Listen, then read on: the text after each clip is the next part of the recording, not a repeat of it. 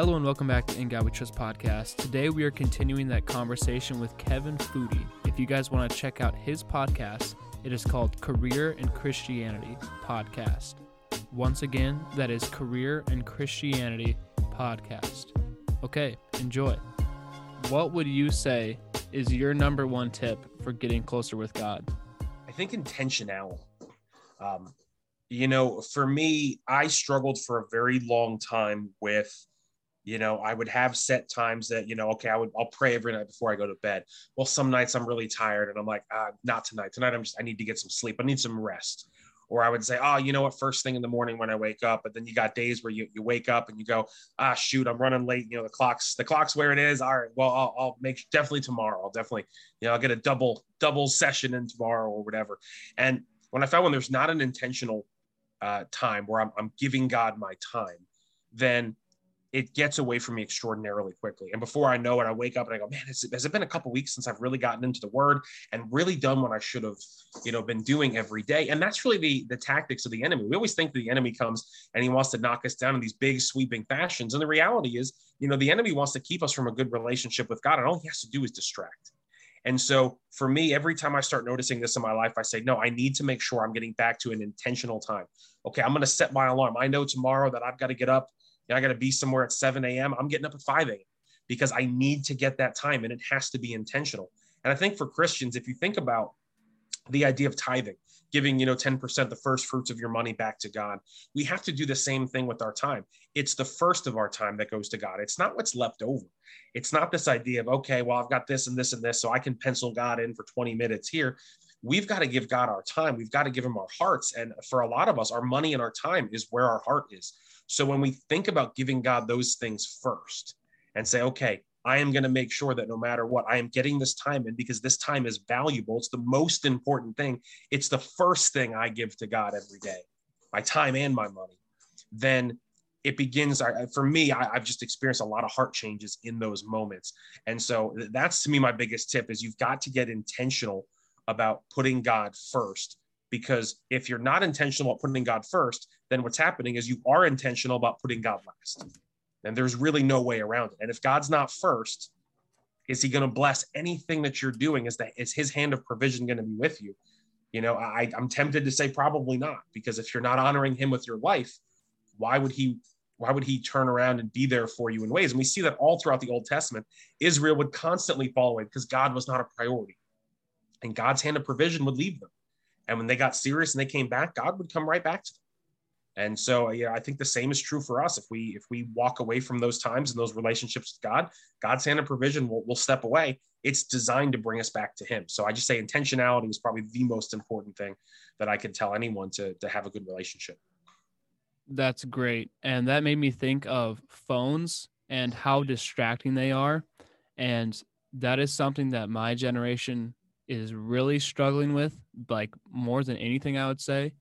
And this is just my complete guess here, but I believe that the devil is working so hard through social media and our phones and everything.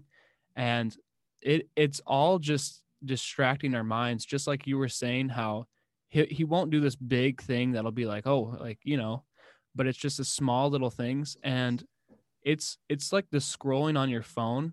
It's like you're just looking for something else, and it's just distracting your mind from reality. And we just need to get off our phones and go live our lives.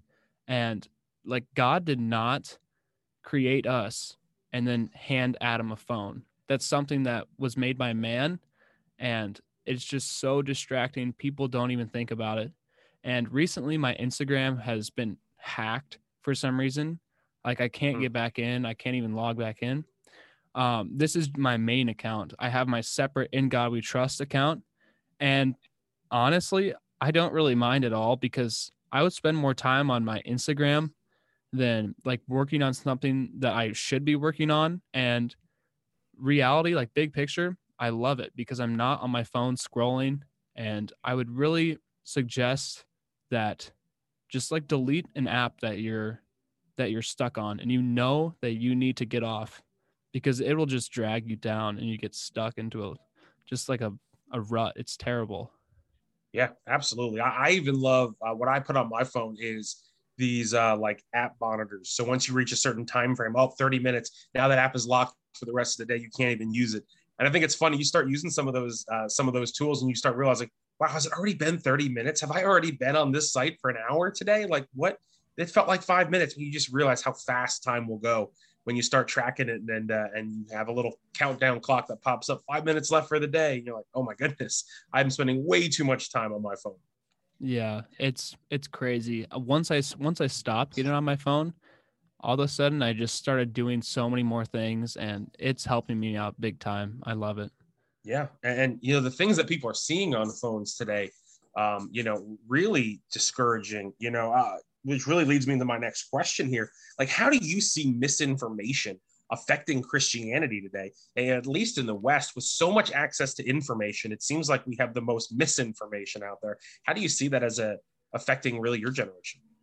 I feel like we're kind of a tough generation in the same way as we're really weak in some points, because I think that we don't really care about a lot of the things that are going on big picture, because we grew up like looking at memes on our phones and just dumb things. Like I don't really know how to explain it very well, but I feel like we have this like vibe in us that we just kind of don't let some things get to our head, and we kind of just we roll with life, you know. Some things will come our way and we hear like, oh, all this is happening, we're like, all right, we'll let the people that are in charge take care of it, and we'll just live our own life. But for me, I just know deep down that if I hear misinformation and something that's going on like in the news, I just know that God is in control, big picture, and we shouldn't worry about any of this. We should just trust God,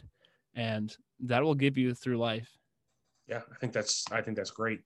You know, not letting things bother you, not letting things affect you. I think that's huge, and I think there's the next generation coming up. I think struggles with that a lot, letting things affect you. But I think there is some hope in some of those other generations that have learned how to, you know what, I'm not going to take everything I hear too seriously because everything's probably a lie anyway.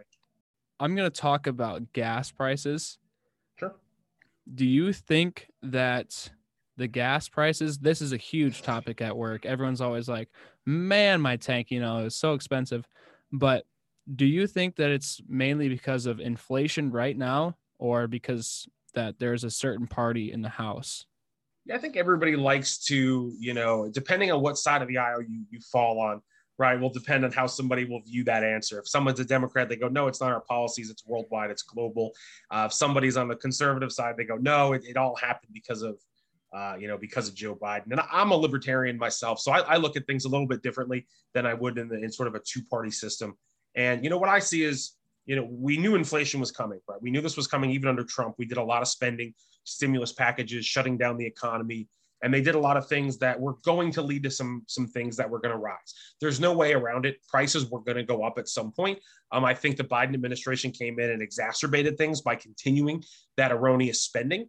And put us onto a path. The answer is not always as black and white as people want. I think people want the answer to be, yep, it's this party's fault, kick them out, get them out of office, and put the other people in. I don't think that's necessarily the case. I think these gas prices are bad. They would have been bad. They're worse because of decisions that were made. But the real question comes down to not how did we get here? Because everybody likes to play the blame game. I'm not a big fan of the blame game. I'd much rather say, let's talk about solutions. So how do we fix this? And to me, the biggest problem is we got where we are today because of both Republicans and Democrats pushing bad policies that were always going to do exactly what happened. And we see this on a global scale. You're seeing a lot of countries with these basically two types of party systems, and they're all driving the same types of goals. And it has this reverberating effect. For me, we need to start holding our leaders accountable. That means voting people out that did the wrong thing, even if it's the party we like. So again, I'm a libertarian.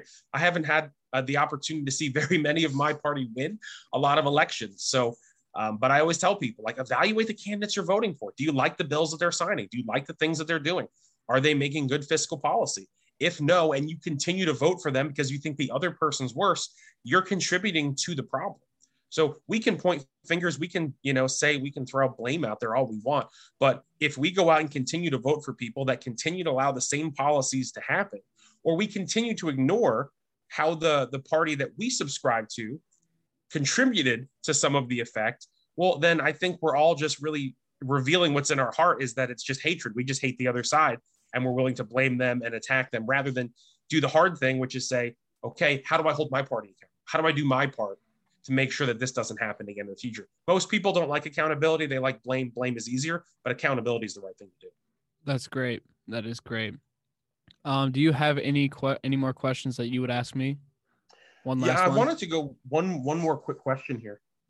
I'm just curious if you've gotten any memorable or interesting interactions with either Christians or non-Christians since you started, maybe on some of your social media pages or anything like that.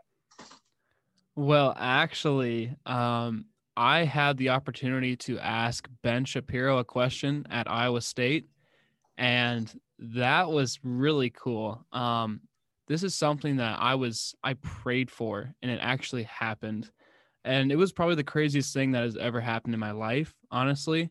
I was running on the treadmill one day, and I don't know why, but I was listening to some debate with Ben Shapiro, and I can't remember his name, some other Christian. But I was like, God, could I have the chance to talk to him? And no joke, the next day I was at church, and my friend was like, "Hey, dude, Ben Shapiro's coming to town in a month. We should get tickets for it." And I teared up. I was freaking out. I was like, "There is no way this is real right now." And going into the stadium, I was so close to not getting in, but it just seemed like there was a max capacity of 2,500 people, and it was already in line. I was in line for an hour and a half, and it seemed like there was no way I was getting in.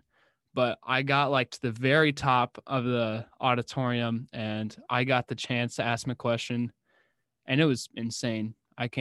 There's no words to really explain how crazy it was. Yeah, that's so. What question did you get to ask him? So I asked him, in Daniel chapter 9, it says that the Messiah will be cut off and then the temple will be destroyed. And he is Jewish, so they don't believe that Jesus is the Messiah. And I asked him that very specific question about that chapter because that is a point where Jews have struggled to answer. And he went on to talk about how he believes that Jesus is not the Messiah. He didn't talk about that certain question that I asked him. So, but it was awesome. Yeah, very good. I'm a big fan of Ben Shapiro and those guys at the Daily Wire. I think they do a great job, just trying to bring a cultural change into a world where there's not a lot of, there's a lot of one-sided opinions, and I think they do a great job just trying to bring a different opinion in and give another viewpoint the opportunity to kind of speak a little bit. So I'm a big fan of what they do. Not always a fan of the approach that they take. I think Ben Shapiro can be a little harsh as he deals with people, and that probably hurts his credibility with others. But I think he's spot on a lot of the time with his logic and how he approaches things. Yes, he does. He does do a great job with that. So, thank you for coming on, Kevin. I really appreciate it. If you want to come on another time, just let me know. Yeah, absolutely. Always a pleasure. It was a great opportunity to just sit and chat, and look forward to hearing this thing come out. All right. Well, take it easy. You do the same. Thanks. Thank you for listening. I hope you guys enjoyed that. Have a great day.